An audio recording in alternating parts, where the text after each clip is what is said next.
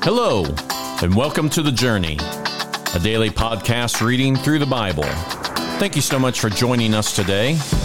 As you listen, we're going to be using the New Living Translation of God's Word. Let's start today's reading. Today we are reading Jeremiah chapters 35 through 37. This is the message the Lord gave Jeremiah when Jehoiakim, son of Josiah, was king of Judah.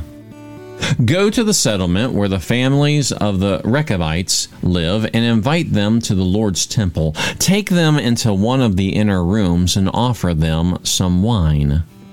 So I went to see Jezaniah, son of Jeremiah, and the grandson of Habazaniah, and all of his brothers and sons, representing all the Rechabite families.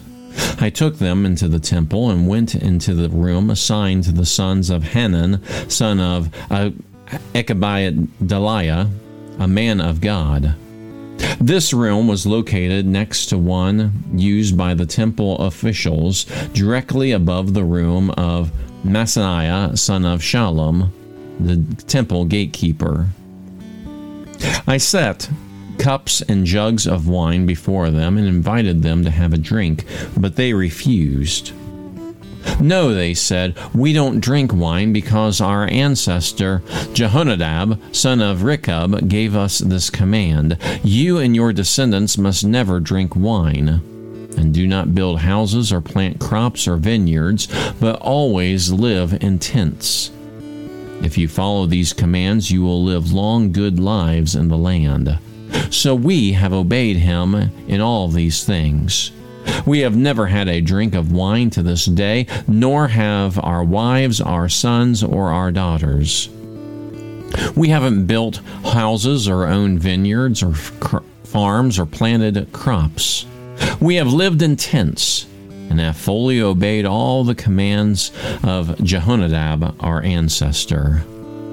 But when King Nebuchadnezzar of Babylon attacked this country, we were afraid of the Babylonian and Syrian armies, so we decided to move to Jerusalem. That is why we are here. Then the Lord gave this message to Jeremiah. This is what the Lord of Heaven's armies, the God of Israel, says. Go and say to the people in Judah and Jerusalem, come and learn a lesson about how to obey me. The Rechabites do not drink wine to this day because their ancestor Jehonadab told them not to. But I have spoken to you again and again, and you refuse to obey me. Time after time I sent you prophets who told you, turn from your wicked ways and start doing things right.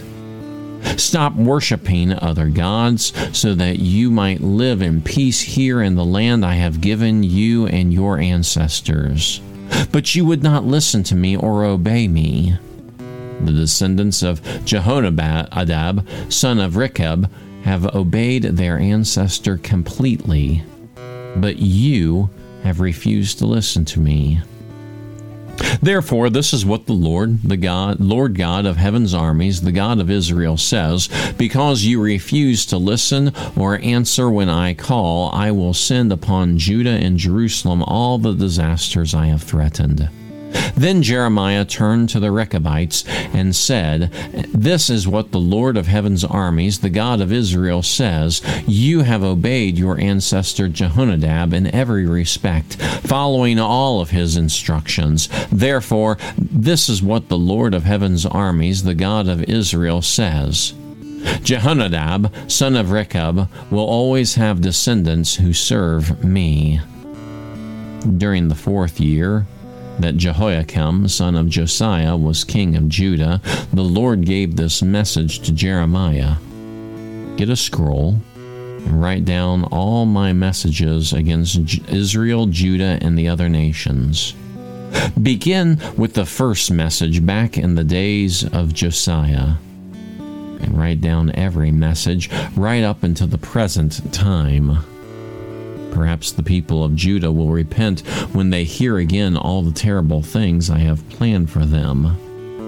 Then I will be able to forgive their sins and wrongdoings. So Jeremiah sent for Baruch, son of Neriah, and as Jeremiah dictated all the prophecies that the Lord had given him, Baruch wrote them on a scroll. Then Jeremiah said to Baruch, I am a prisoner here and unable to go to the temple. So you go to the temple on the next day of fasting and read the messages from the Lord that I have had you write on this scroll. Read them so that the people who are there from all over Judah will hear them. Perhaps even yet they will turn from their evil ways and ask the Lord's forgiveness before it is too late. For the Lord has threatened them with his terrible anger. Baruch did as Jeremiah told him, and read these messages from the Lord to the people of the temple. He did this on a day of sacred fasting held in late autumn, during the 5th year of the reign of Jehoiakim, son of Josiah. People from all over Judah had come to Jerusalem to attend the services at the temple on that day. Baruch read Jeremiah's words on the scroll to all the people. He stood in front of the temple room of Jeremiah, son of Shaphan, the secretary. This room was just off the upper courtyard of the temple near the new gate entrance. When Micaiah, son of Jeremiah, the grandson of Shaphan, heard the messages from the Lord, he went down to the secretary's room in the palace where the administrative officials were meeting. Elishama, the secretary, was there, along with Delaiah, son of Shemaiah, Ethaniah, son of Achbor, Jeremiah, son of Shaphan, Zedekiah, son of Hanani, and all the other officials. When Micaiah told them the messages Baruch was reading to the people, the officials sent Jedai, son of Nethani, grandson of Shelomai, the great-grandson of Cushai, to ask Baruch to come and read the messages to them too. So Baruch took the scroll and went to them. "Sit down and read this scroll to us," the officials said, and Baruch did as they requested. When they heard all the messages, they looked at one another in alarm. "We must tell the king what we have heard," they said to Baruch. "But first, tell us how you got these messages.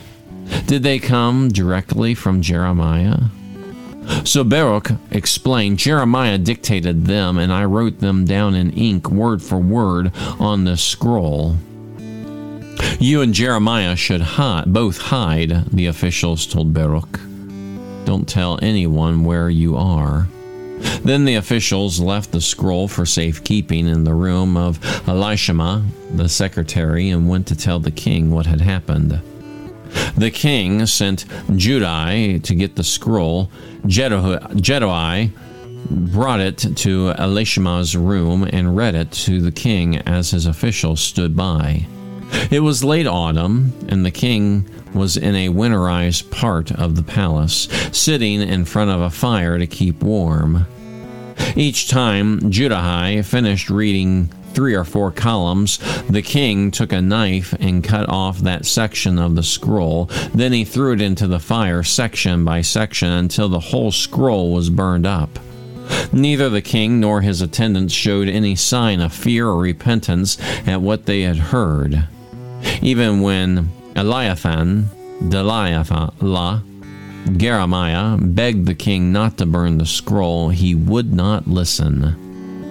Then the king commanded his son Jerahmeel, Sarai, son of Azarel, and Shelemiah, son of Abdel, to arrest Baruch and Jeremiah. But the Lord had hidden them. After the king had burned the scroll on which Baruch had written Jeremiah's words, the Lord gave Jeremiah another message. He said, "Get another scroll and write everything again, just as you did on the scroll King Jehoiakim burned.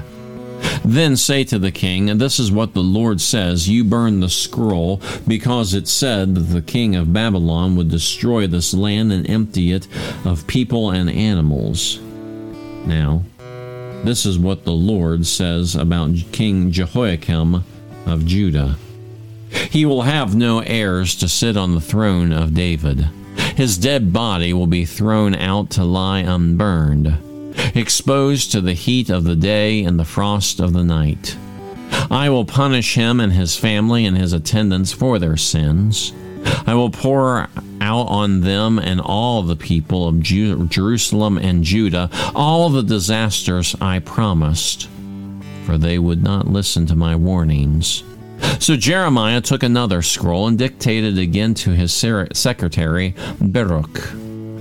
He wrote down everything that He wrote everything that had been on the scroll King Jehoiakim had burned in the fire.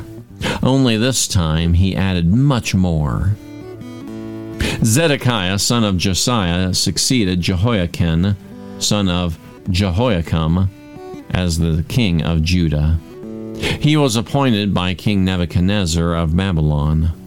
But neither King Zedekiah nor his attendants nor the people who were left in the land listened to what the Lord had said through Jeremiah. Nevertheless, King Zedekiah sent Jekahol, son of Shemaiah, and Zephaniah the priest, son of Maaseiah, to ask Jeremiah, Please pray to the Lord our God for us. Jeremiah had not yet been imprisoned, so he could come and go among the people as he pleased. At this time, the army of Pharaoh Hophra of Egypt appeared at the southern border of Judah. When the Babylonian army heard about it, they withdrew from their siege of Jerusalem. Then the Lord gave this message to Jeremiah, This is what the Lord, the God of Israel, says, The king of Judah sent you to ask me what is going to happen. Tell him Pharaoh's army is about to return to Egypt, though he came here to help you. Then the Babylonians will come back and capture the city and burn it to the ground. This is what the Lord says. Do not fool yourselves into thinking that the Babylonians are gone for good. They aren't. Even if you were to destroy the entire Babylonian army, leaving only a handful of wounded survivors, they would still stagger from their tents and burn the city to the ground. When the Babylonian army left Jerusalem because of Pharaoh's approaching army, Jeremiah started to leave the city on his way to the territory of Benjamin to claim his share of the property among his relatives there. But as he was walking through the Benjamin gate, a sentry arrested him and said, You are defecting to the Babylonians. The sentry making the arrest was Arijah, son of Shemaiah, grandson of Hananiah. That's not true, Jeremiah protested. I had no intention of doing such a thing. But Arijah wouldn't listen, and he took Jeremiah before the officials. They were furious with Jeremiah and had him flogged and imprisoned in the house of Jonathan the secretary. Jonathan's house had been converted into a prison. Jeremiah was put into a dungeon cell where he remained for many days. Later, King Zedekiah's secretary requested that Jeremiah come to the palace, where the king asked him, Do you have any messages from the Lord? Yes, I do, said Jeremiah. You will be defeated by the king of Babylon. Then Jeremiah asked the king, What crime have I committed?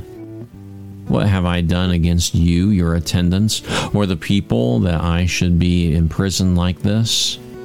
Where are your prophets now who told you that the king of Babylon would not attack you or this land? Listen, my lord the king, I beg you. Don't send me back to the dungeon in the house of Jonathan the secretary, for I will die there. So King Zedekiah commanded that Jeremiah not be returned to the dungeon. Instead, he was imprisoned in the courtyard of the guard in the royal palace. The king also commanded that Jeremiah be given a loaf of fresh bread every day, as long as there was any left in the city. So Jeremiah was put in the palace prison. In today's reading, we see that God, through Jeremiah, gives yet another chance for the people, for the king, and all those officials to repent of their sins. He gives them yet another chance to get right with God. We see the officials are interested in listening to the message that Jeremiah had wrote down and given to the secretary Baruch. They were interested, but when the king heard the message, he had it burned because he had no desire to repent of his sins. Isn't it amazing how gracious God is to give chance after chance, opportunity after opportunity for the people to repent? It is so clear when we read these words that God does not want anyone to perish. He doesn't want to punish anyone. His desire is to love them if they will repent of their ways and turn back to Him. That is the character of God. And so today, when we think about God, we do not think about Him as the harsh judge that so many people seem to be infatuated with. Rather, we see a God who is today giving many opportunities of repentance. As long as we have breath, the opportunity is there. But that opportunity will someday come to an end. And I pray that all who will listen to this message, and all of us that we can share the message with others, that everyone will accept the free gift of forgiveness and mercy that comes from the Lord. But we must do so before it is too late.